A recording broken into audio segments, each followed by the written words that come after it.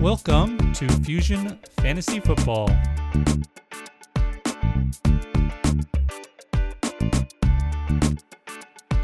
Welcome back, everybody. It's your host, Joshua, and we are just 2 weeks away from the NFL rookie draft. Isn't that crazy?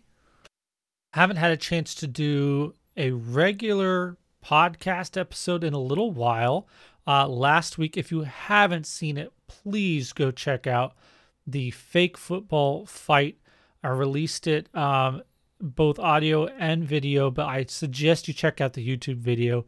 Absolutely hilarious fake football fight between Neil of Clock Dodgers and also Josh Crocker, who you've seen on this channel many times, and he is a regular on Clock Dodgers as well. So those two guys had some, let's just say they had some things to sort out, and I gave them opportunity to come sort it out on my platform. You know, they don't need to be seen fighting on their own platform, right? But no, it was a great time to go ahead and check that out. Lots of great things going on. FusionFFB.com website. The Toilets to Titles guys are pumping out all kinds of content, getting a whole bunch of new articles up there, new writers, all kinds of things. We've got on the YouTube, we've got also mock draft videos coming out. So just all kinds of stuff coming out. You guys be sure to check it out. And of course, I'm going to be looking to this next week, getting my own rookie ranks finalized and getting the rookie vision tool updated with more pro day data. I do have some already done, but there's a little bit more I can put in there now. So just keep checking it out, keep subscribing. And look, if you go to the website as well, you can go down and there's an option to sign up. And if you do that, you'll get a message every time a new piece of content that would pop up on the, the list there comes out, you'll get an alert saying, hey, there's a new article. Hey, there's a new podcast episode out. It's all automatic and comes right to you so you don't miss it. Even better, go on to wherever you're listening to this and make sure you're subscribed there. I don't care if you listen, just download, right? All that good stuff. All right, guys. This episode, a lot of people probably, who knows, we may go long with this one. I don't know. This might be a long one. And you're probably going to look at it and see that it's an hour long and be like, I don't really, want to watch. I don't want to listen to all that. Oh, well, whatever, because there's a bunch of things we got to go over. Now, I'm going to release, again, on the website, a photo, an image of my rookie running back landing spot matrix. That's right. 3 years running, guys. I've done this. It has really helped get a objective perspective on all the teams' landing spots before the NFL draft. And that is key because if I'm really looking at it closely now, and usually the misses are, I missed something obvious. I didn't think about something. I didn't realize that they had a hole and an opportunity on their roster for this or that kind of player or running back. Usually it was my mistake. I just did not look at it close enough, and there was an insight that I missed. But for everyone that I missed, there's a bunch that I catch. And I've been saying for years how this team or that team probably are going to be drafting somebody. Sometimes I'm right, and the team does. Sometimes I'm right, and the team definitely should have or needs to, but they did something else, or they tried to, slap a Band-Aid on it with a signing, free agent signing, or that kind of thing. So, listen, it's a great tool because it's giving me an objective perspective now. It's not. I have a scoring matrix, obviously that's what I call it, this landing spot matrix, as a consistent scoring methodology. So it's kind of systematic and objective. It's still subjective in the sense that it's coming from me, but it's pretty consistent is what I want to say. So let's look at this year's, and this is where you should go to the website, fusionffb.com, pull it up, pull up the picture, take a look, because you'll want to see it. Or at FusionFFB, I'm sure I'll have it out on the tweet. So the number one team, just to explain this a little bit first, I guess. Hey, I forget that you don't all know, because like I said, doing this a few years now. I divide it up into 4 scoring categories. The first is the depth available on the roster. So this doesn't mean that the team has a number one running back and nobody else. It doesn't mean that the team has tons of running backs, but none of them are good. What this is just saying is, look, what's on the team's signed roster right now? And is there room for more or not? And so the scoring I have here is a primary running back. If there is depth available for a primary running back, that's 4 points. For a backup, that's 2. For a bench player, that's 1. And sometimes I just say, no, none, 0. There's not any more room for a running back to be drafted on this team. The next category is role. And this actually gets to how they'll be used, the style, maybe even physically the style of the running back that they need, that they could use. So an all-purpose back is obviously going to be your main guys, and those get 3 points. The satellite backs, they get 2 points because they do have the added points, at least in PPR. A grinder is just 1 point, and basically a fullback is 0 because they're not really relevant. Then the third scoring category is usage potential. And again, this is subjective. I'm doing the research, I'm looking into it, but I still have to come to a conclusion. And this is what I feel is possible. This is not necessarily likely, but what the team could possibly need. And sometimes we see situations where a team drafts a lesser player. Like a couple of years back when I first did this, I saw right away the Atlanta Falcons needed a running back. And I thought, there's an opportunity for a starter here. They did not. They did not. They tried to deal with what they had. They signed old guys and they drafted Ito Smith. Or no, Ito Smith was the year before that. They drafted Quadre Ollison. And I'm like, okay, well, I figured they'd draft a guy, but his draft capital just is not high. So this whole landing spot matrix, by the way, the score combines with the draft capital and it goes into a factor in my rankings. However, usage potential, back to that, right? I say there's possibility of they could use a starter. Now, again, that doesn't mean the guy they draft in the 6th round is now going to be the starter. No, it just means there was usage potential for a starter that I don't think there's a guy there who has a lock on it. So that's 6 points. Sometimes then the next one's committee. Just saying, look, yeah, there's room for opportunity, but it's probably not a situation. Sometimes it's because of coaching styles for whatever else. Committee, 3 points. Situational. This is just the guy who comes in every now and then for something. 3rd downs, maybe. That's just 1 point. And then if it's going to take injury to actually get usage, it's a 0. Then I added a modifier for how just good the offense is, right? You want an offense that's good, that's getting opportunities for touchdowns and so on. And so that ranges from great to bad, 4 to 0. And then we just add up the points. And it's actually as simple as that. And I mean, that sounds rudimentary, but by the time you go through it, if you follow the process for each team, you'll come out with a score. And sometimes that reveals something that you never really thought of or saw when you were looking at it a few steps back. But once you zoom in on each piece and then add it up, sometimes it reveals a team that needs some kind of running back help that you hadn't thought about before. So we'll get to some of those examples. But I know you want to know, right at the top, of course, there's 2 teams this year, absolutely at the top. They have depth available for a primary, all-purpose starter. And the offenses even, they get 3 points. They're not 4s, but they're threes. Okay. Number 1 and number 2 tied. Pittsburgh Steelers, Atlanta Falcons. Let's talk about the Steelers. So James Conner's gone. I figured, actually, the first time I did this, I kind of figured he was gone, and I did not. I scored it accordingly.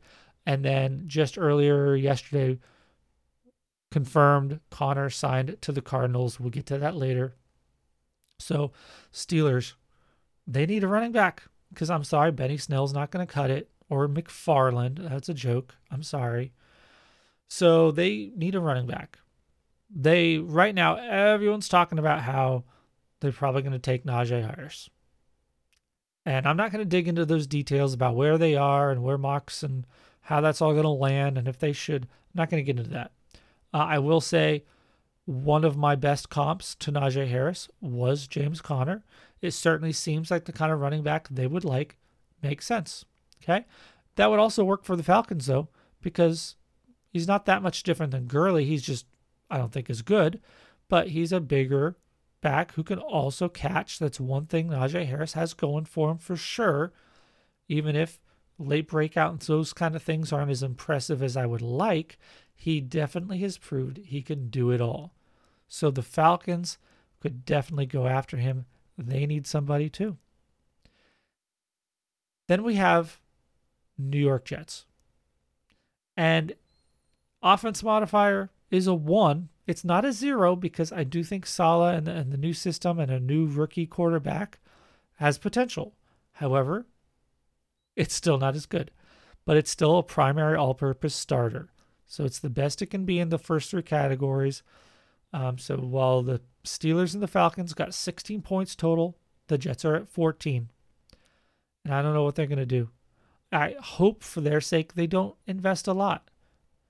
Go after a couple of late guys, right? Build a stable of running backs, and maybe you'll land a James Robinson or something like that. So I could easily see them going after someone like a Trey Sermon or something like that. Maybe they'll get adventurous or go after a Chuba Hubbard. So we'll just have to see what kind of player, what kind of draft capital they're willing to invest. They've got a bunch of picks, so we'll see. Miami Dolphins are next. I have them down at 12 points, but that's because I'm rereading this. Yeah, they are at 12 points because I don't think that whoever goes there is going to necessarily have opportunity to be used as a full-time starter. It's going to be a committee. Now, he's a new rookie running back could absolutely vulture Myles Gaskin. Absolutely. But I don't think that team and just the way those coaches work, I don't think they're just going to hand off, 60% plus of the work to some new rookie. And I don't think they're going to spend that much on a rookie either.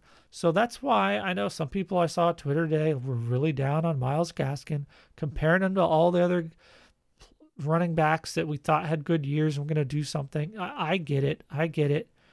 But specific to this situation and this player, especially since Gaskin is a little bit more of the receiving kind of capable style back, I think he can hold on to a role in a committee there.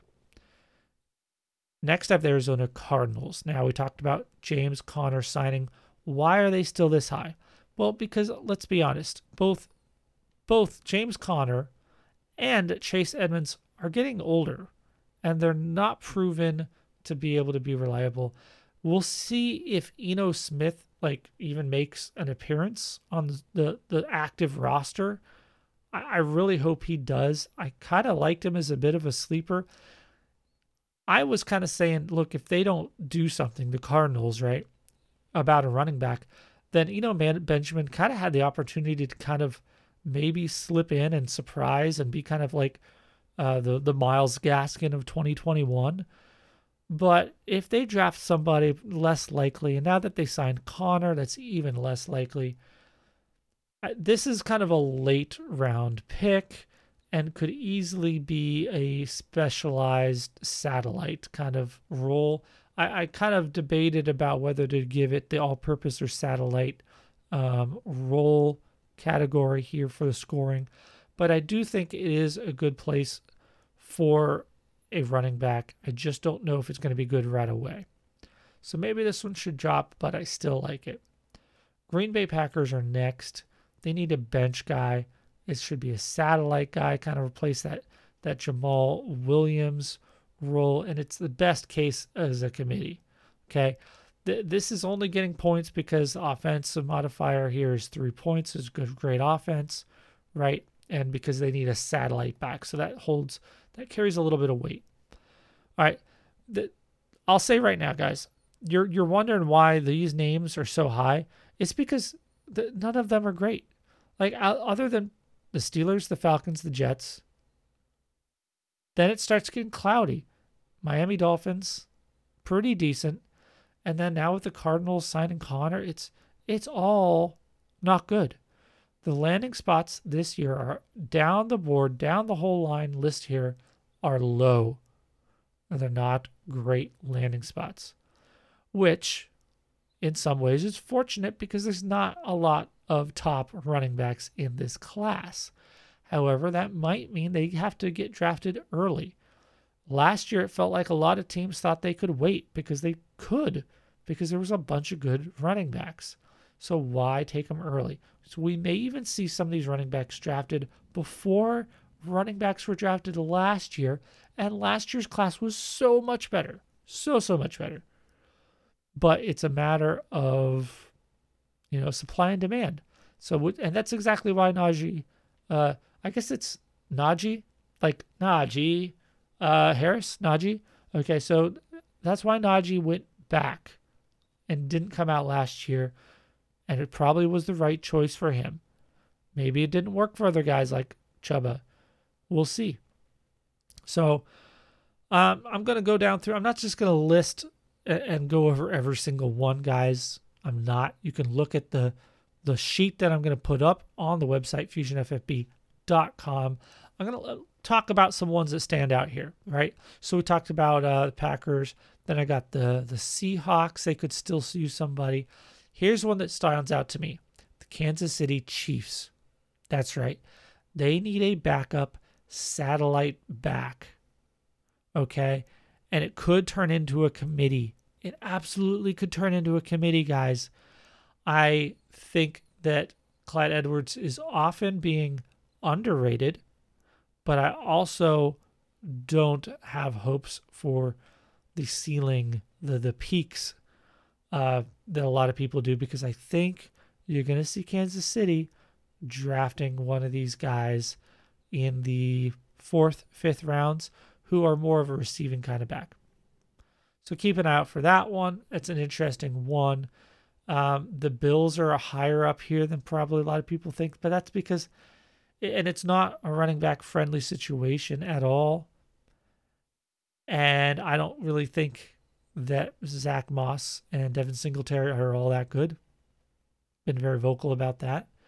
But I do think a good running back going to this team could actually do well. And I think that offense is going to regress or fall back from being so pass happy. I think that was a side effect of the COVID year and defenses, Diggs being new there, all kinds of things. I don't know if they can keep up that volume of passing attack, at least not as successfully. They might regress a little bit back into a running game if they actually had good running backs. And this, again, contributes to their 2020. I think they had to throw the ball because their running backs were no good. Simple as that. All right, some other surprises here. The Bengals, I should possibly move them up. I'm not sure. I have in a note here, Gio gone. That was more of a prediction than anything. And now we know for sure he is. And I know for sure Tampa Bay is down near the end of this list already. They're going to be even further back now that Gio signed there. So anyway, back to the Bengals. I really do think they could draft somebody, not a replacement for Mixon, but maybe a replacement for Gio. So that is a prime spot for a satellite, a backup satellite. And maybe I have it situational. Maybe it should be logged as a committee back situation. The Bears are next. Yeah, they need a new Cohen, I think. So there's a lot of places for satellite backs this year. A lot of these main starter roles are taken. It's just not a great year for landing spots for rookie running backs, at least not the big guys, the starter kind of caliber players. Again, Titans, they need a satellite guy. They already got Derrick Henry and so on. It just keeps on going. Some surprises here. I do think that the Saints are an interesting one to keep an eye on, and they don't need a satellite. They need a grinder because we'll see what happens with Latavius Murray, but they possibly want somebody else in that room. They just need depth. Basically, that's it. They just need depth. All right, what else have we got here? I'm going to go down to the Texans, an interesting place. It's very full there. That's one of the few places I said none for depth available. But as far as dynasty goes, this is an interesting place for somebody to land. And even Philip Lindsay, I did trade for him in one league as kind of an add-on into a trade. Because look, David Johnson, Mark Ingram, these aren't young guys. They can get injured. Even just going into next season, Lindsay or maybe a new guy could be the guy. And so this is a 4th, 5th round running back that went to the Texans kind of idea. All right, this is a stash. To keep going down, the Buccaneers, like I said, I actually need to change that. They're going to move even further down the list. Not a lot of other major insights here.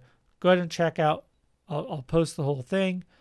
Mostly what I wanted to talk about, I've already talked about, and I don't think it's a great year. Like I said, for landing spots for rookies, it's just something to keep in mind. I keep mentioning. Plus, I don't think the class is as strong and as talented as a lot of people were saying going in. A lot of these running backs don't measure up when you compare them to the running back 3, 4, 5 in past classes. This is a 2018 kind of, 2019 kind of rookie class where you had Josh Jacobs, Miles Sanders, and David Montgomery. And that's very similar, I think, what we're looking at here. 3 top guys that are all decent, have questions. Miles Sanders was a better prospect than all of these guys, I think, but Najee Harris maybe is comparable. All right, guys, that's it for landing spots. If you've been on my timeline, Twitter at FusionFFB, there was a bunch of talk about Kyle Pitts. I made a rather inflammatory, midnight Twitter post about Kadarius Toney and Kyle Pitts, who played on the same team at Florida in college. And I was just wondering why Kyle Pitts didn't dominate more. Unfortunately, I said that Kadarius Toney outproduced him, and that's because I was using yards per team pass attempt, and I was not adjusting the games properly. I had a game in there in the mix against LSU, I believe it was, where Toney went off for 180 something yards. There was 45 or something like that pass attempts made in that game, and I was still including that in the mix, and even for Kyle Pitts. And so his yards per team pass attempt was coming out to around 2.1, and Toney's was around 2.3. And I was just wondering why, if Pitts is supposed to be so amazing, it wasn't higher when other tight ends that have gone on to do well their first year right away in the NFL, which is what Kyle Pitts will have to do to be worth the draft capital people are talking about giving him, right? I wondered why he wasn't higher. So, for example, Gronkowski is up at 2.3 on his sophomore season, okay? He's just takes over. And that was against Mike Thomas, not Michael Thomas, the earlier 2010 Mike Thomas. So he was playing against a good receiver who dominated the year before when he was a freshman. And then Gronk comes in as a sophomore, comes back, and he dominates. He takes all the touchdowns away from Mike Thomas, and he has a 2.3 yards per team pass attempt, which is a great stat to use for rookie tight ends, by the way. If you look it up, R squared, what counts, what correlates to years 1 through 3, rookie 1 through 3 NFL production, yards per team pass attempt is my go-to single stat, at least, for tight ends. At wide receiver, there's other stats that are as good, maybe even better. And it's not necessarily the correlation itself isn't going up for tight ends. It's just that there's nothing else that is there that's nearly as predictive. The R squared is nearly the same 2.24 or something like that as it is for wide receivers. But tight ends don't have the other factors that have as high predictiveness as wide receivers do. When you look at the tight ends, all those other ones kind of disappear.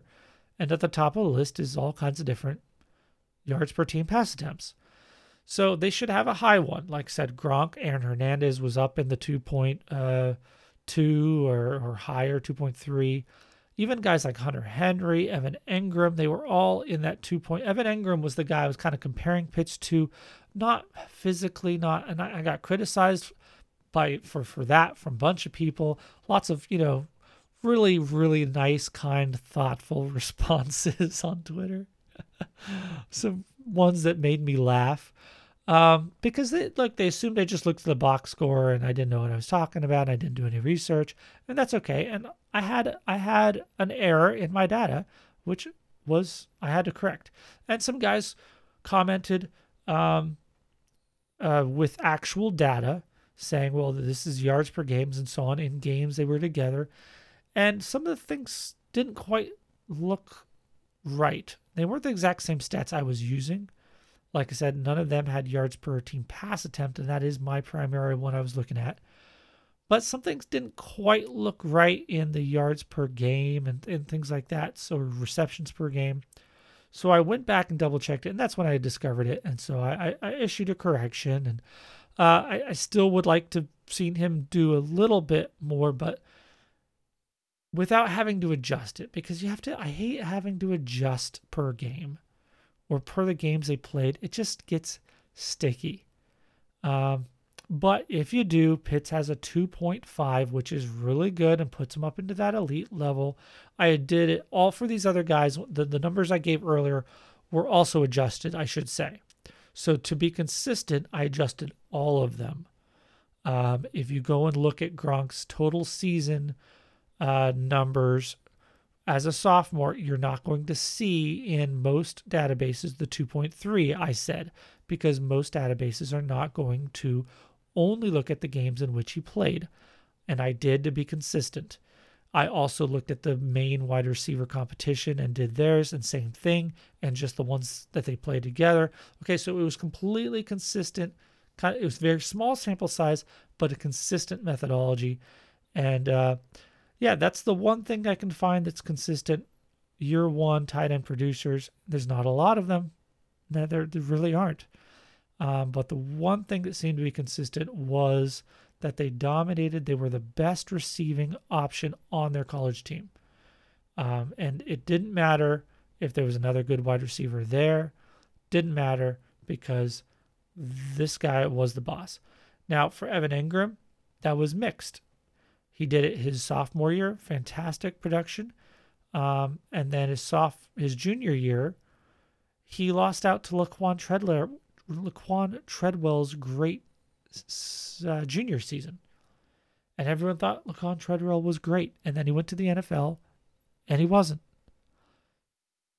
But hey, he was good in college.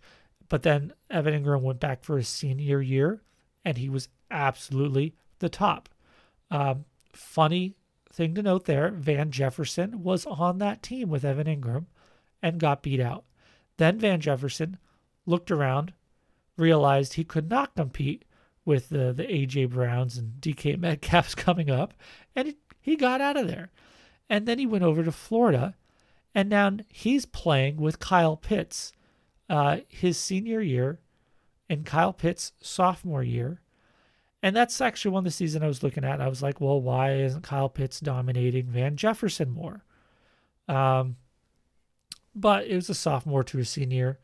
You want to see the jump, and he made the jump a little bit. But again, Kadarius Toney, who hadn't done anything before, and that's a bunch of people kept bringing this up about like, well, he's a senior, or Kadarius Toney isn't even good. And I was like, guys, those are points towards my position, my side of the argument. I don't know why you're bringing him up, but that's kind of part of my point.